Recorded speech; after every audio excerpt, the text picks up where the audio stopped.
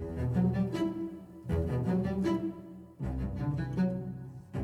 am the bread of life. Your ancestors ate the manna in the desert, but they died. This is the bread that comes down from heaven, so that one may eat it and not die. I am the living bread that came down from heaven. Whoever eats this bread will live forever, and the bread that I will give is my flesh for the life of the world.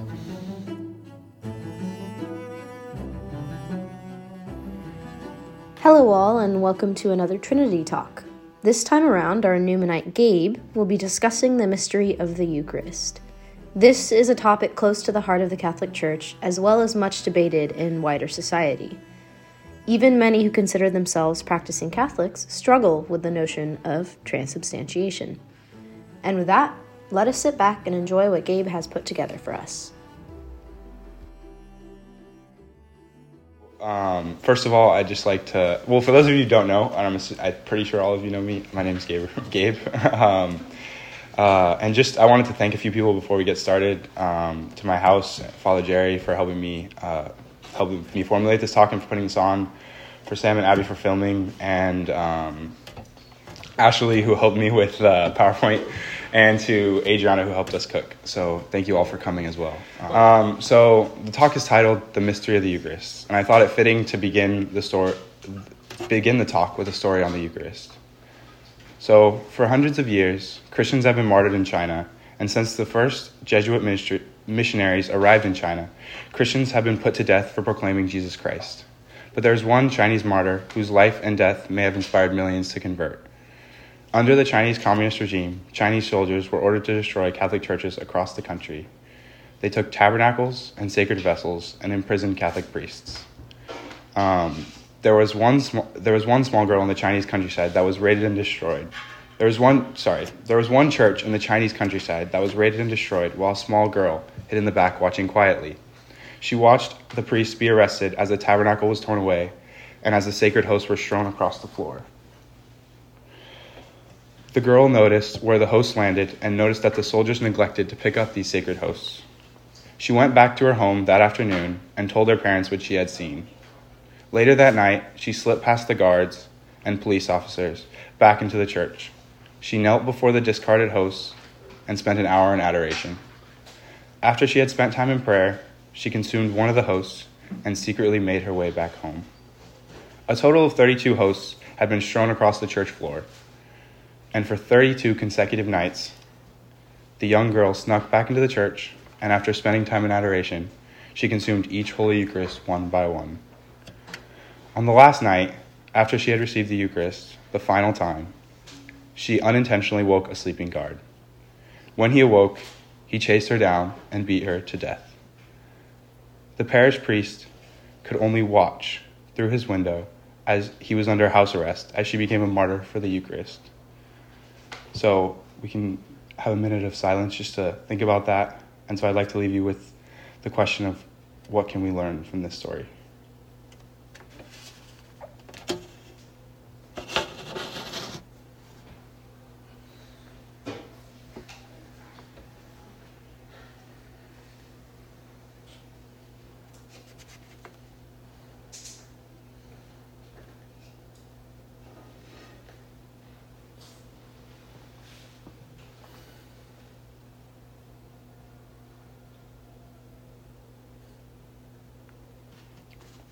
So this young girl shows us an example of a beautiful and childlike love for Christ. And I remember getting emotional when first hearing this story. I wondered, how is it that I struggle to believe and treat the Eucharist so nonchalant, yet this young girl died for it? Now, to be clear, as Father Jerry pointed out, it would have been more practical if she had taken the sacred host into a safe place away from harm. However, the girl's methodology is not the point, but that she risked her life for Christ, demonstrating a simple yet immense love for him in the Eucharist. Hearing it was one of the turning points in my faith and my belief in Christ's presence in the Eucharist.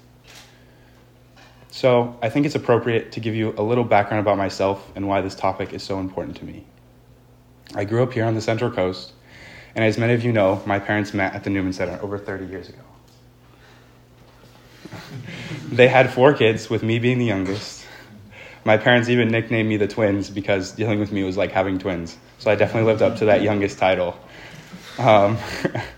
So with that, I grew up with a strong Catholic foundation. I went to Catholic school in elementary and in high school and received all the sacraments I could, including my first communion in the second grade. As I got older, I still believed in God and was Catholic. My only basis for that was the fact that my parents were, and it was what I grew up with. I just went through the motions, and even though I did understand the major beliefs of our Catholic faith, I didn't fully share them. Specifically, I questioned and at times straight up dismissed Christ's real presence in the Eucharist. I knew the Church's teaching because of my education and upbringing, but I remember asking myself, how could this really be Christ? The host tastes like plain bread, and the blood tastes like bitter wine.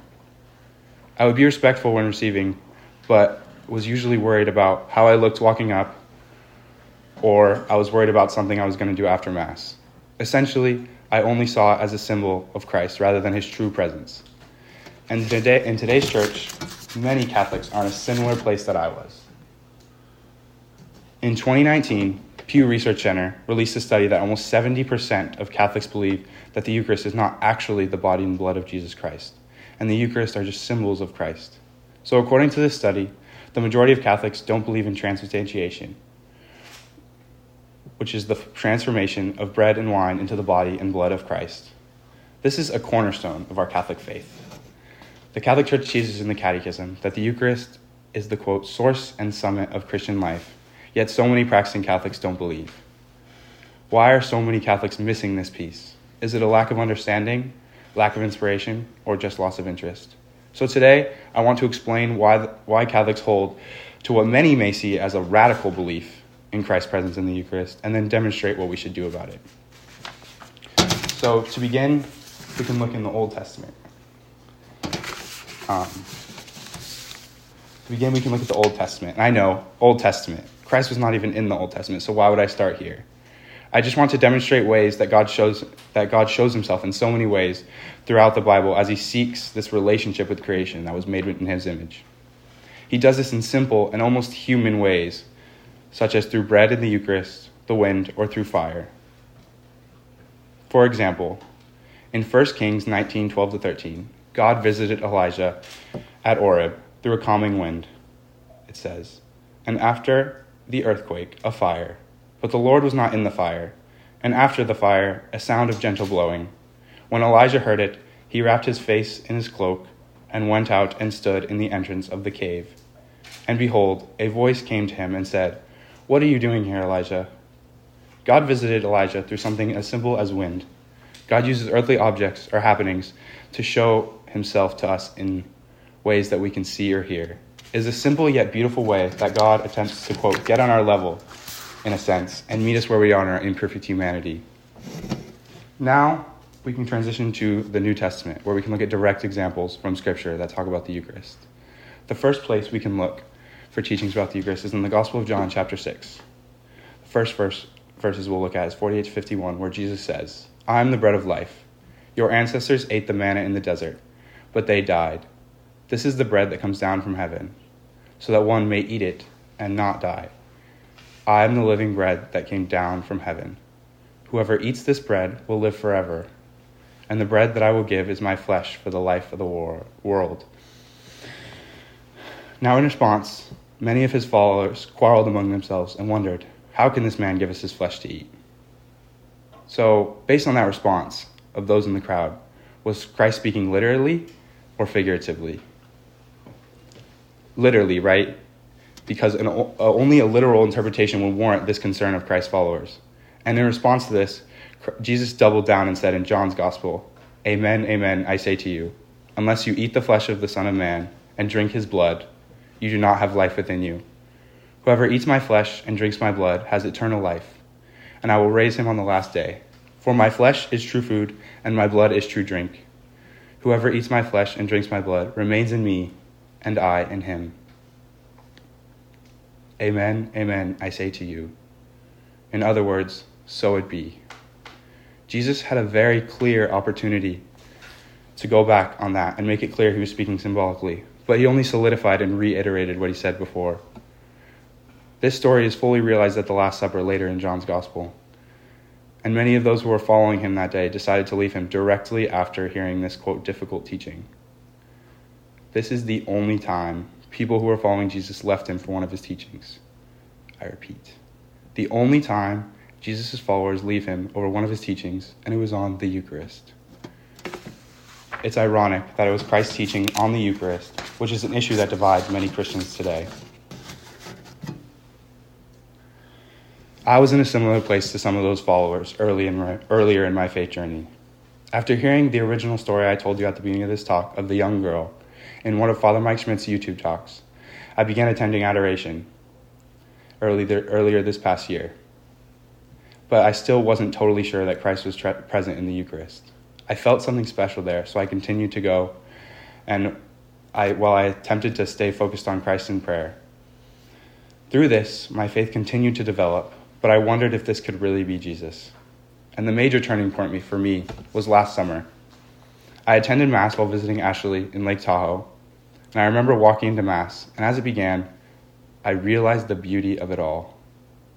How the Mass was so beautifully preparing us to receive Christ, not just a symbol of Christ, but Christ himself. Something had changed within my heart.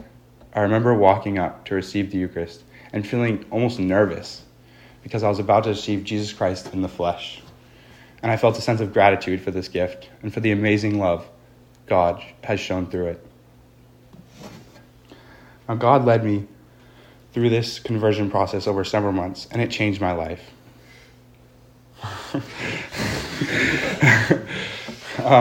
So prior to this, I didn't really fully appreciate the Mass and this Eucharistic feast within it.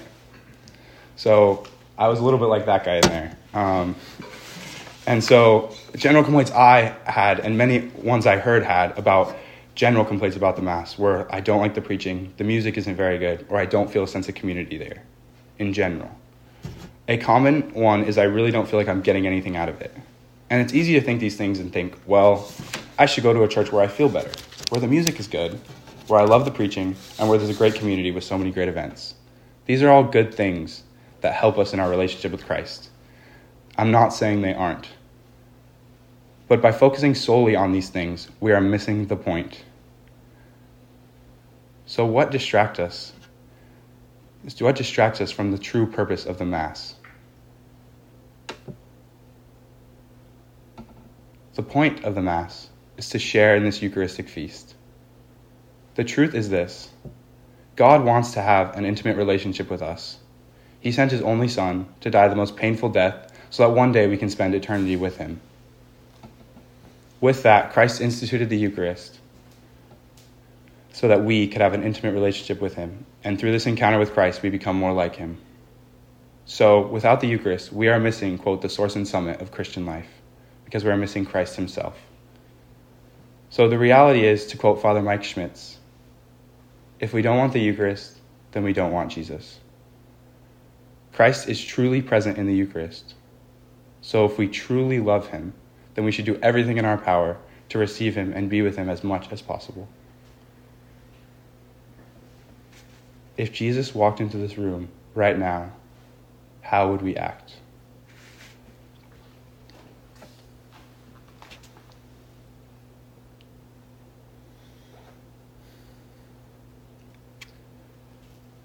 We would treat him with all the love, respect, reverence, and focus we could offer. We are called to act the same way in the presence of the Eucharist. So what are tangible ways we can begin to act this way and become more like Christ? Matthew Kelly, a prominent Catholic speaker, writes about the Mass in his book, Rediscovering Catholicism. He speaks more specifically about each piece to the Mass and how we can engage ourselves in a relationship with Christ through these parts. And he focuses his writing especially on the liturgy of the Eucharist. And we'll go through each part together, beginning with the Eucharistic prayer. The word Eucharist literally means thanksgiving. During this prayer, we come together as a community to offer the sacrificial offering. For example, the priest might say, "Therefore, O Lord, we humbly implore you." This signifies all of the baptized present at the Mass to offer up this sacrificial offering in order for union with Christ. And throughout this prayer, Christ writes about the priest inviting us to lift our hearts up to the Lord, We are offering ourselves up to the Lord and allowing him to transform us as he will transform the bread and wine. Our imperfect offering, joined with the offering of Christ, becomes the perfect praise and thanksgiving to the Father. So this prayer is a perfect opportunity for us to give everything to our Lord and to grow in our relationship with him. The next piece he talks about is the consecration itself. And leading up to this, the priest delivers the narrative of the Last Supper, when Christ first instituted the Eucharist. And this reminds us of the connections between the Mass and what Christ did over 2,000 years ago at the Last Supper and at his crucifixion. The consecration happens when the priest recites Christ's words, "This is my body, which is given up for you.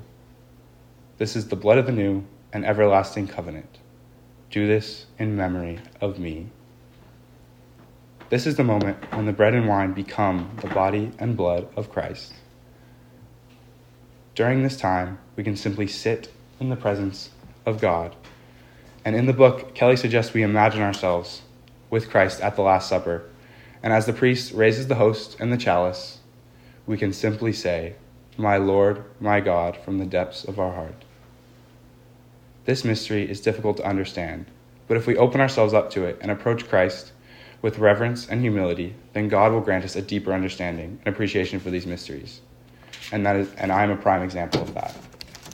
Now, it is time for communion, when we get to receive the body and blood of Christ as a community as we share in the Eucharistic meal.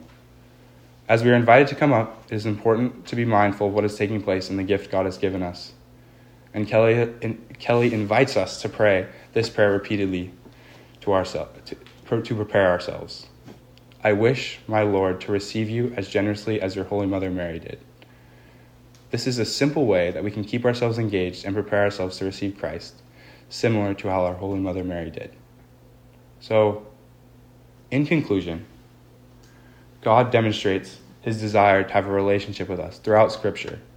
And the pinnacle of this is the incarnation of Jesus Christ. Christ then instituted the gift of the Eucharist, fully present in it, to have these deep and intimate relationships with us. And in addition to this relationship, the fruits of the Eucharist are, as St. Augustine put it, "Behold who you are, become what you receive." Through the Eucharist, we can become more Christ-like and be the light of Christ in the world. The true mystery of the Eucharist is the conversion God invites us into through the Eucharist. And that's what this is all about, is that through the Eucharist, we can become more like Christ and further his mission within the world. So if you remember anything from this talk, it is this: become what you receive. And by receiving the Eucharist, we are becoming more like Christ. Thank you.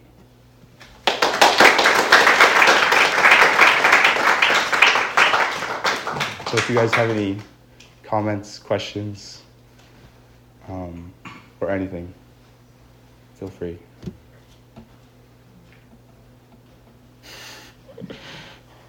Or you can just sit in silence and think. I had no clue the stat was that high.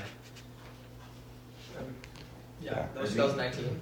Yeah. I think that's 70% self-described, but then like mass Yeah. going, it was like 60%. So Yeah. it was still very high for mass going Catholics. Yeah. Okay. If you look on Pew Research Center, there's like a breakdown. Yeah, that makes If you look in the article. What do you think like contributes most to? I mean, like maybe in your experience, like what would contribute to like a lack of faith in the Eucharist? I would say in my experience, I didn't really know the basis for it. Like the biblical support and like the true beauty of it. Like we were taught it, but not, I never was taught how to defend it. So like when I was younger, it was like, okay, my parents told me to believe this. But then as I got older, like I had to take it on myself, then it was like, if I can't defend it, then how can I believe it? So I think education through knowing how to defend it would help a lot. And I think that's where, at least in my experience, that's where the lack of belief came from.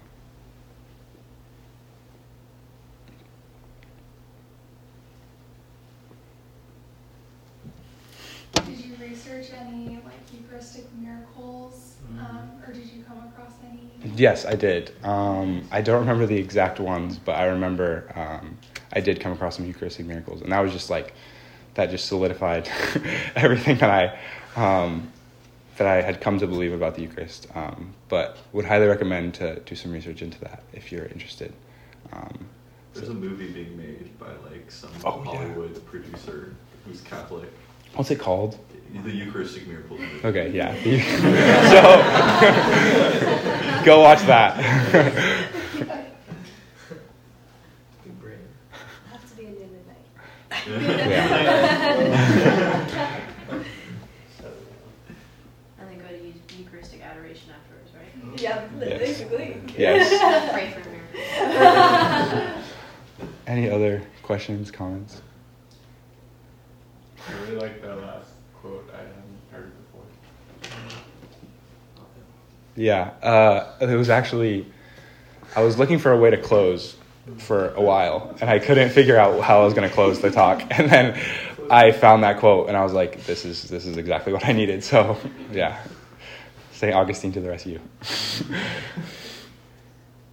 I'm curious, what role would you say in your, like when you talk about your personal conversion, like we mentioned, what role has it played? Like, have you ever engaged in conversation? It could be with Catholics who don't believe as much, or it could be with just like also just Protestants, people of other Christian denominations, or people who are completely like atheists. Like engaging with those people. Have you ever been in situations where you're talking about the Eucharist? Like, what does that look like for you? If so, With people outside the faith? yeah, exactly. Or Um, it could be people in the faith who are just like just in that category where they're like symbolic. to be honest, I haven't had a lot of opportunity to defend this belief, because I think also, to be honest, like a good portion of my faith journey had the lack of. But I think, more of my conversations have been more general with people outside the faith. I think in men's group we did have a conversation about it. We had someone from of Protestant faith who came in, and we had a good discussion on the Eucharist, and we talked a lot about John 6. But yeah, John 6 is definitely a very good place to go if you're looking for Eucharistic apologetics.